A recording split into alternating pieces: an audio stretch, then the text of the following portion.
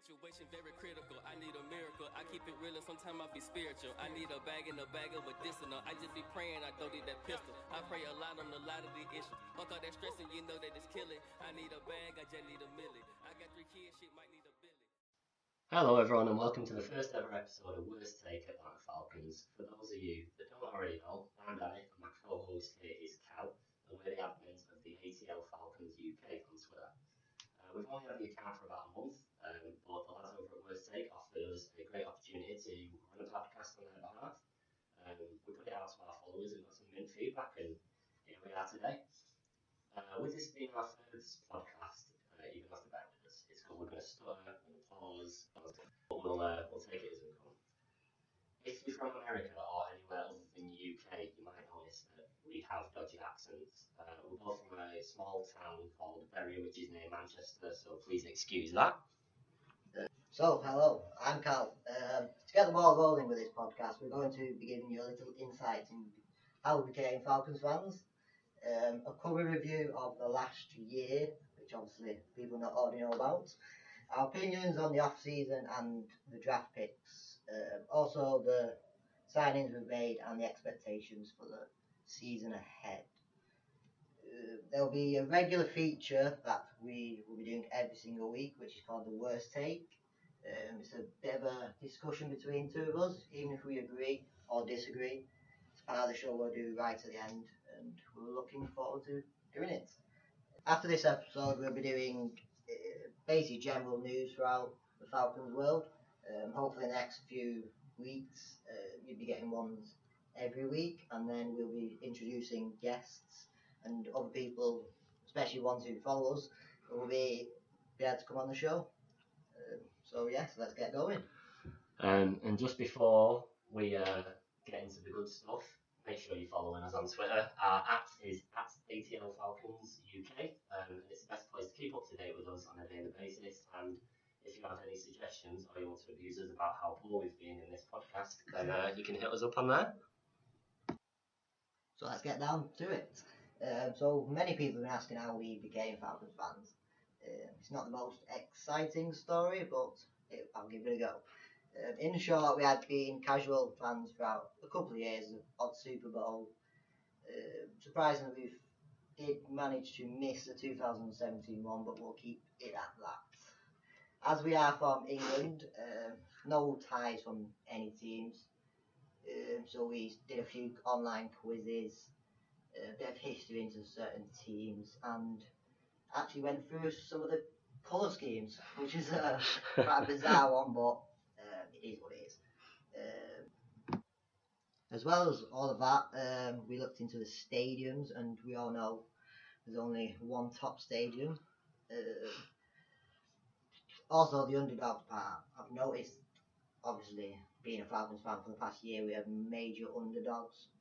We even noticed it before we became fans, and that was one of the massive parts of becoming a fan of the Falcons, and we are proud to be part of the Brotherhood.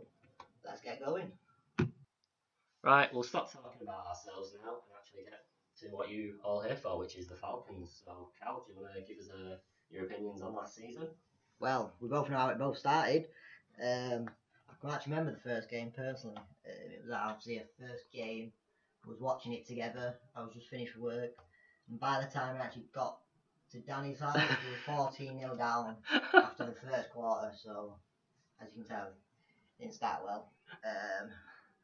And then obviously we ended up losing 28-12. But we thought, well, it is what it is. It's the first game. Anything can happen. Move on to the week after against the Eagles. We actually ended up winning that, which was obviously a great result. It was a late kickoff, I think it was 1 a.m. over here. One thing I remember from that was Jones's class touchdown, one of the best I've seen of last season. And I think Danny will take on to the next couple of games, which everyone knows where it's going. I mean, in an ideal world, I'd rather not talk about the next games at all. I think we lost 6 on the bounce after this, but the following 3 after that match were all AFC South matches. If I remember correctly, we played against the Texans and we were leading at half-time, yet somehow managed to get absolutely spanked 53-32.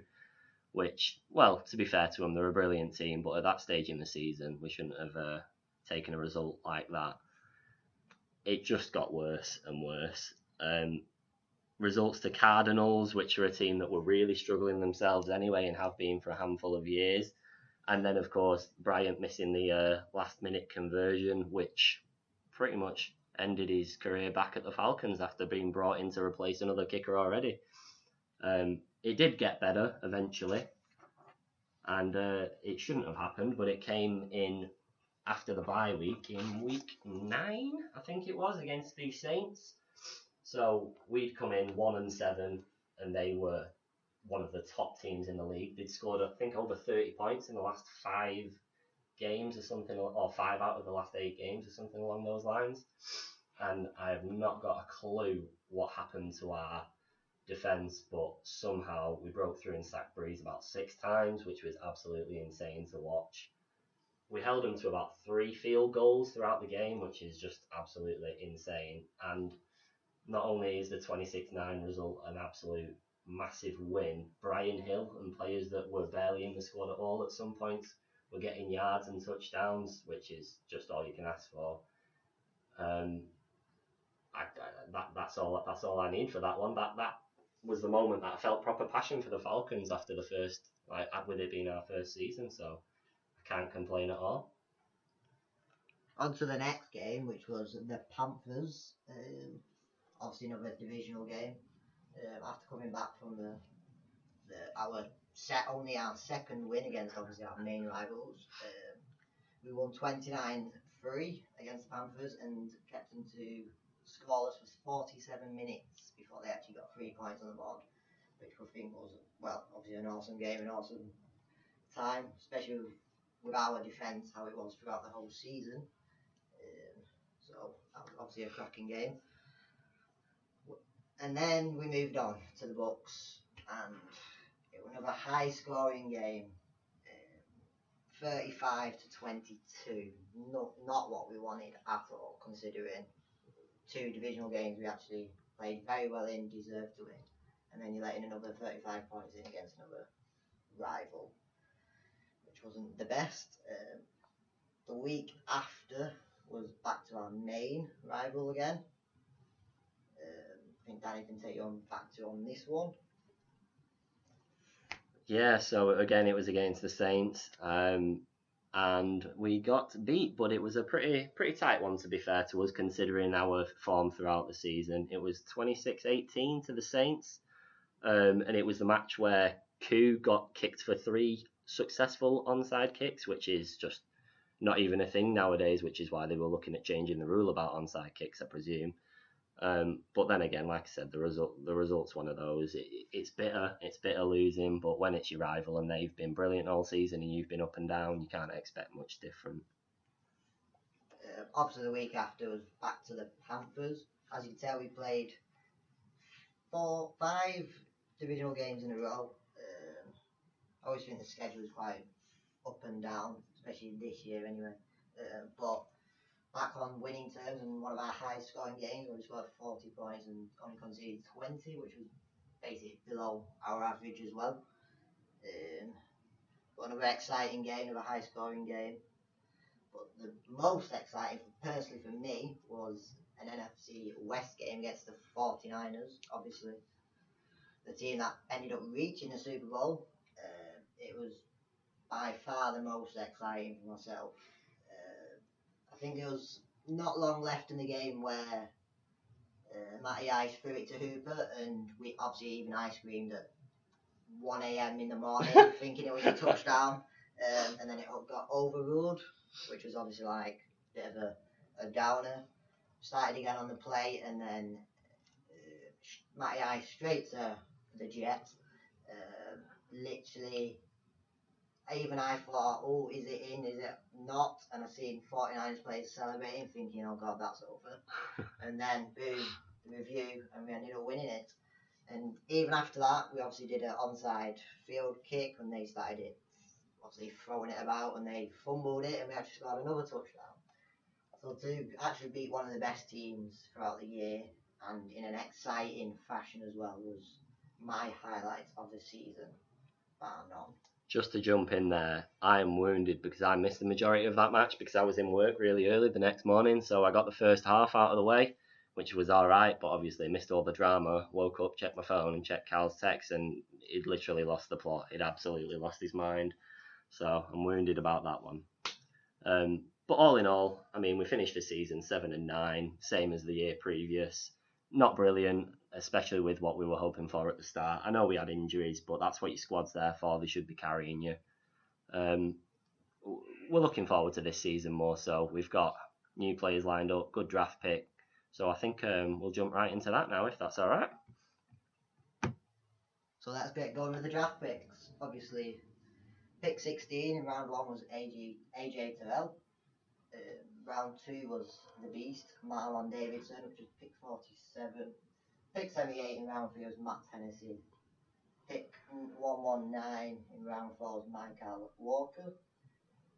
And then we had another round 4 pick was 134, which was Jalen Hawkins. And then round 7, which was 228, was Sterling Hoffrichter, if I've said that right. We'll call him the Hoff, it's a lot easier. So we'll start off with AJ Terrell, obviously a cornerback, which is obviously what we needed with Trufant moving on. Overall, he played for the Clemson Tigers. He had an overall great season. They got to the championship even though they lost it.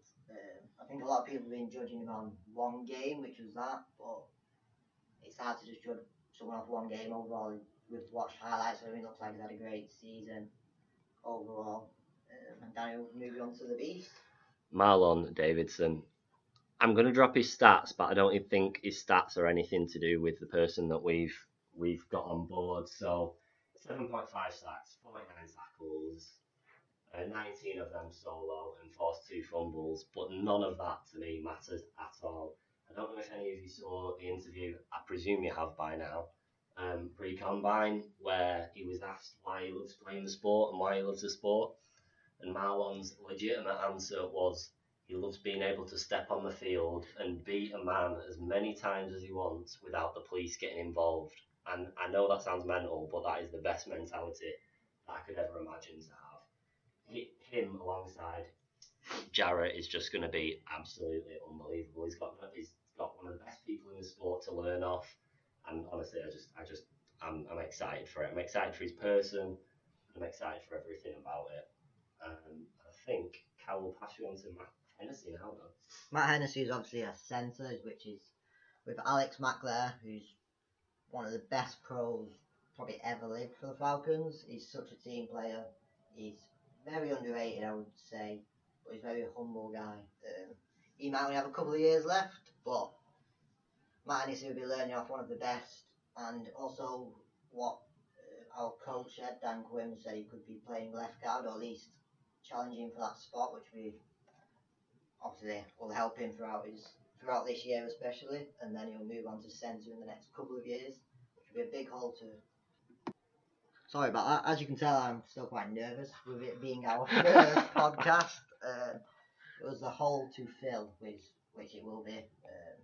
Matt's been a great pro throughout the years, and we're excited to see Matt learn off him. Danny can do the last couple. Actually, just jumping back to talking about Matt then, I watched a video on the Falcons YouTube this morning, actually, talking about Mac, and Arthur Blank has said a line saying that Matt Ryan plays much better when he's upright and not horizontal, which I think is absolutely brilliant, and Mac's been responsible for a hell of a lot of that over the years, so I think credit where credit's due with Mac. We could go through all the other draft picks, but I'm sure you've heard all about them a million times over, so I'm just going to get excited myself instead. Todd Gurley, absolutely unbelievable signing. In his 2019, which everybody counts as an off year for him, he still managed to drop 857 yards, which by his standards is poor, but by ours, I'd take that, and 12 touchdowns on top of it. Considering last year that we didn't have a massive spread of people getting in the end zone, I think that he's just going to benefit us unbelievably. Our run game's not been brilliant for a handful of years now. And even though I don't think Gurley will play every single match, I'm going with maybe 12 along those lines. We've got a nice little spread of other players now that are going to be able to jump on board and take some of the load off him. So there's not as much pressure. He's not aggravating an injury, even though people talk about this injury all the time. He's played 15, 14, 15, 16 matches for the last 4 years. It's just the potential is still there for him to buckle, of course. But I could not be more excited about this guy if I wanted to. Absolutely class signing. I'll let Cal take one of our signings now. I'll go on to Hayden Hurst, who is already a legend in our eyes, considering he's liked a couple of our tweets, which is obviously a massive thing for us to happen. Obviously, last year he didn't play loads, and his stats ain't the best, but I would say because he was at the Ravens, obviously with Lamar Jackson, who is quality, absolutely quality, but obviously with his running game, Hayden Hurst, I wouldn't say he was made the most out of. With obviously Matt Ryan behind him, who loves a good tight end, I'm sure he'll be flourished this year. Just comparing to some of Hooper's stats, he's basically half on each, like receiving. Hayden Hurst received 30, and then target was 39. Hooper's was 97 and received 75, and he only scored 4 more touchdowns. Hooper was obviously a great professional for us, but I'm sure Hurst can improve on that and be a great signing for us. I'll take you on to Danny. Will talk about the next quality signing we've made. Let's go for Dante Fowler. I do not understand how a player of his quality has just dropped from the Rams to us like that. His fitness record's brilliant. He's played practically every match for the last 4 years. I think he missed one in 2018. But he dropped 11.5 sacks last year. That is a class statistic for a defence that heavily struggled. Our offence last season was actually, I think it was in the top 4 when you look at the stats, but our defence is just, it struggled like hell, and I think a man like that is just going to be able to change our game entirely. There's a leader in there for the younger players to learn off. Of course, we've got draft picks that are going to be jumping in around him, so I think it's just a perfect signing for us. And you need that kind of experience and mentality to want to win your matches. I don't need to say any more about him. That's all I've got. And to Laquan Treadwell. He's not been, well, last year he hardly played. He's been judged off a couple of seasons, which honestly has not been the best, but I think with the people he can learn off, obviously Jones, Ridley, who's improving every season, I'm sure he'll take a bit of pressure off them. Maybe even when Jones has got 2 guys on him, Treadwell might only have 1, which will obviously open space up for more yards down the pitch. But looking forward to seeing him. I can't judge people off playing for another team when you've got Matty Ice, Jones to learn off. I'm pretty sure he will do well and help the team to success this season. All in all, I'd say it's a pretty good off-season, especially by our standards. I know we've had a rough couple of years, so I think that I'm definitely happy with the signings that we've made and everything like that. So I think we should be cautiously optimistic, because we all know what the Falcons are like.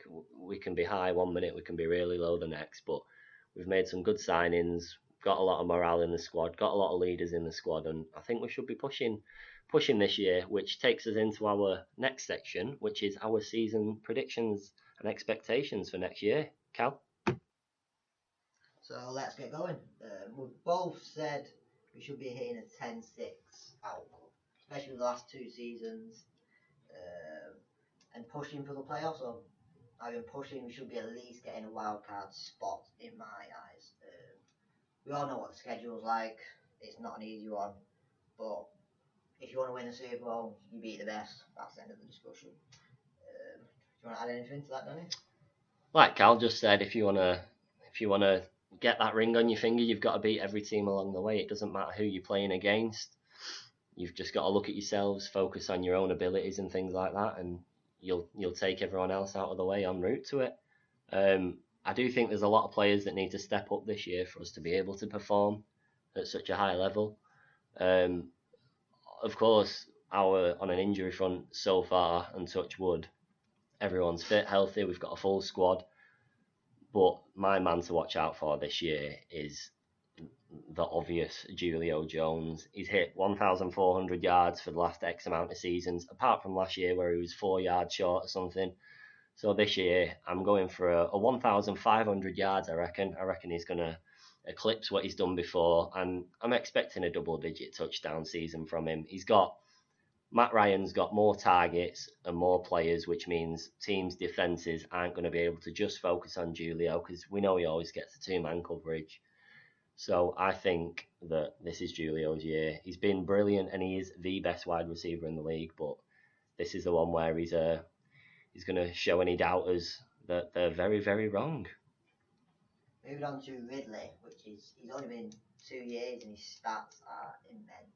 He was obviously missed, was it 3 games last year, I think it was? Right at the end. But I think this year he could easily hit 1,000 touchdowns. Great in that Super Bowl. 1,000 yards without fail and 10 touchdowns again, like his first season. He's improving so much and obviously learning off the best every day. There's a few videos online. Then obviously we know what change rooms like, but the chemistry between them two looks so good, and it's just going to keep improving. Then on to Gurley. Well, we all know what the injury affected him like, even though he still pushed 12 touchdowns last year, which is class. I think we managed 8 or 9 with our running backs last year. So even if you hit 10 to 12, and we obviously have Ito, Smith, Hill, Ollison to push a couple in, I think our running game has to improve. There's no argument about that. But even if Gurley got up to 12 games, 13 games, and we got into the playoffs, I'm sure he would have a big season, and I'm looking forward to seeing him play in a Falcons shirt. I definitely agree with that one. As for our schedule, like Cal mentioned earlier, the only thing I am wounded about is the fact that we don't play the Bucks until really, really late on in the season. I was hoping for the opportunity to knock their hype right down, maybe week 2, week 3 or something like that. I was hoping they'd get a couple of wins, come against us, and then we just absolutely pepper them. But I think we'll have to settle for the last playing them twice in the last couple of weeks, which is it's going to be fun. It's going to be fun, but it could be season changing. So we really do have to focus on those games. I know we've got a lot to go before then, but it could come down to the wire with these games, in my opinion. I just do think that our division is going to be that close this year. I don't think the Saints will walk away with it like they have done for the last couple. I think that all 4 teams, to be fair, because even the Panthers themselves have made some brilliant signings, changing coaching staff and things like that. So I think it'd be wrong of us to write them off entirely. Well, as Danny said, I think it's by far one of the strongest divisions. Obviously, strong divisions throughout it, but with the extra place this year, I'm pretty sure it's been confirmed we could have 3 teams in the playoffs, which obviously would be class for us, and we should definitely be one of them. As Danny mentioned, obviously the schedule with the later rounds, we've got obviously the Bucks twice, the Saints twice in the last 6-7 weeks. I'd say by our bye week we should be more wins than losses, or the pressure's obviously going to be stacking up on the coaching staff. Overall, I'm looking forward to the season and can't wait for the first game against the Seahawks. I am ready. Right, let's do the fun bit. So, in about 30 seconds, you're going to hear a very, very catchy jingle, and that means it's the start of our worst take of the week section. As Cal said in the intro, this section is a unpopular opinion that we've heard on a podcast or read in an article or received through our Twitter, and we're going to debate it out, why it's right, why it's wrong.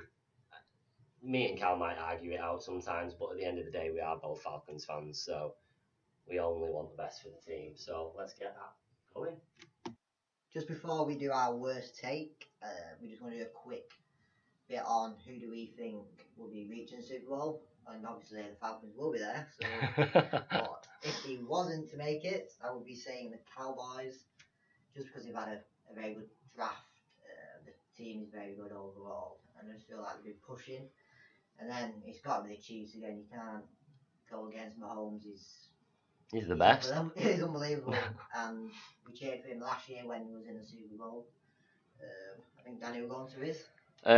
Like Carl said, if it isn't the Falcons, which it's going to be, so this is just hypothetical, but I'd back the Ravens. I know they stuttered in the playoffs last year after being incredible all season, but they're just so good to watch. I can't see past them at all on either side of the divisions. I just can't see past them. So yeah, that'll do us. Worst take time.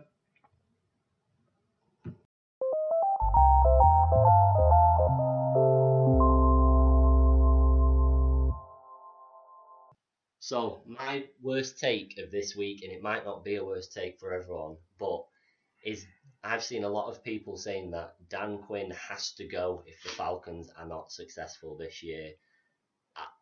I'm going to pass you on to Cal first because I think he agrees with this in part, but I'm just very against it.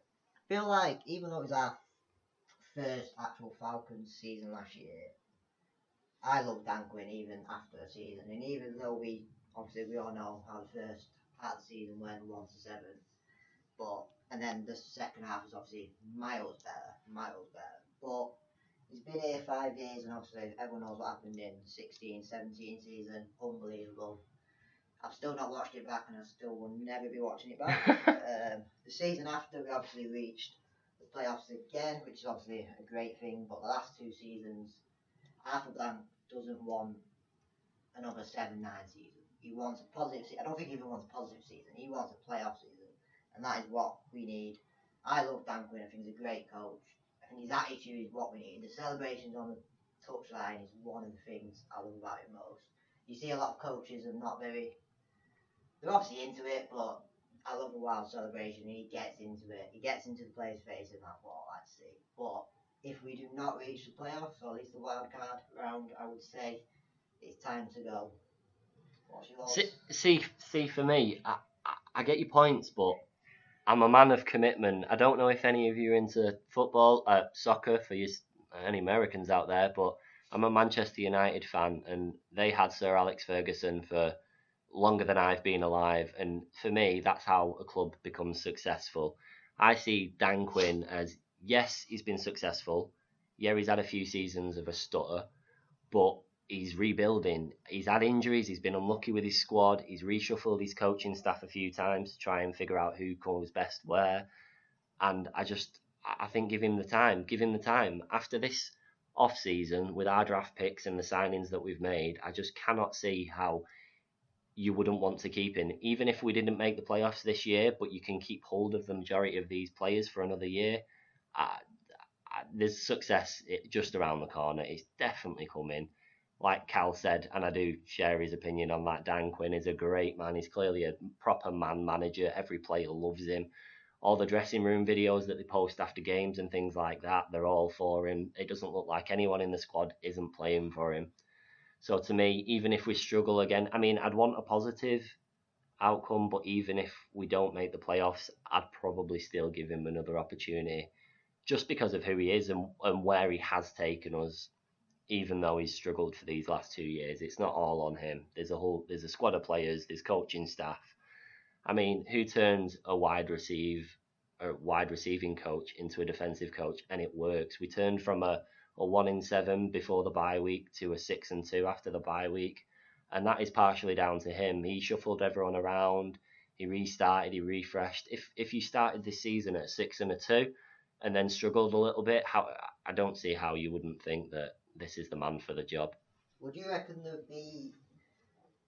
You're saying you obviously would keep him, which I don't agree with if we don't make the playoff, but if we ended up with like the same season for a 7-9 again, or even less, would you change your opinion? Would it have to be at least an 8-8, a 9-7 maybe? I think for me that'd depend on how that happened. So if it happened in a perfect season, so there was no injuries, everyone was fit, squad was playing in its fullest, and we still dropped to 7-9, I'd want to see how he'd react. So I wouldn't pull the trigger straight away, like Blank hasn't done for the last couple of years.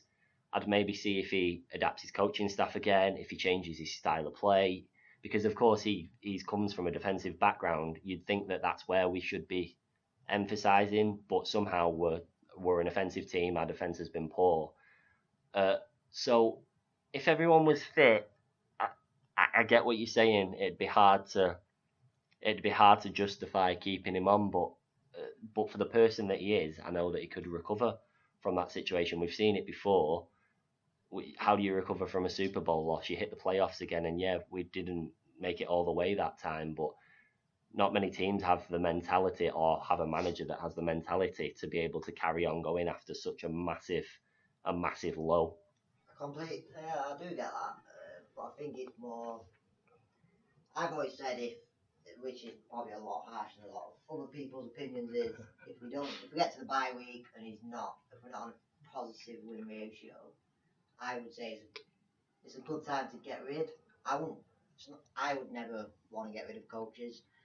I've been an Arsenal fan for most of my life. We had Arsene Wenger in charge for so many years. Obviously, he was a great coach, etc. Then the last few years, obviously, it was time to go. But overall, it's a results business, and I feel like if we, like I've said, if we don't reach the playoffs, he's got to be gone. But if we're also halfway through the season, and you say the team's not working out, but there's still a chance to reach playoffs, it could be still a good time to get a new coach in then. But it's all about opinions, and we both know that won't happen because there's only one way to go, and that is the Super Bowl. And it is coming. Believe me, it's coming. I don't know if any of you do follow us on Twitter, but if you do, you'll see I use a line a lot. I think Cal thinks it's cheesy as hell, but I use a little bit of you can't run from destiny, greatness is coming sort of thing, because it definitely is. There's so many players in that squad that are ready for the ring on the finger, and they deserve it. You've got experienced pros, you've got young players like Ridley that are ready for it. They're definitely about to step up to the next level. So I also feel for our squad. What a lot of people have said as well is especially offensive. It's one of the best. Obviously, it was proved last year, but obviously the O-line can improve, and Matt doesn't get sacked 50 plus times. We're obviously a winner. Our defence improves overall. We've got to be. You're pushing the Saints all the year, all the way through the year. Can't see us not getting the playoffs. But that's obviously, we're Falcons fans, we're obviously going to be biased. Apart from when we look on Twitter, and a lot of people actually said, why have you become Falcons fans? That was literally from day one. But as mentioned many times, we love an underdog, we love the excitement, we love the fan base already. We can't wait to come over. The stadium is the best in the world. I think of any sport, it's literally immense. any sport. And obviously the Falcons were due to come over to the UK this year. We was absolutely buzzing about it, and obviously with everything going on, it's obviously the best thing to do. But it's one thing we'll be looking forward to in the future. So definitely coming over to Atlanta and many other stadiums across the NFL in our lifetime.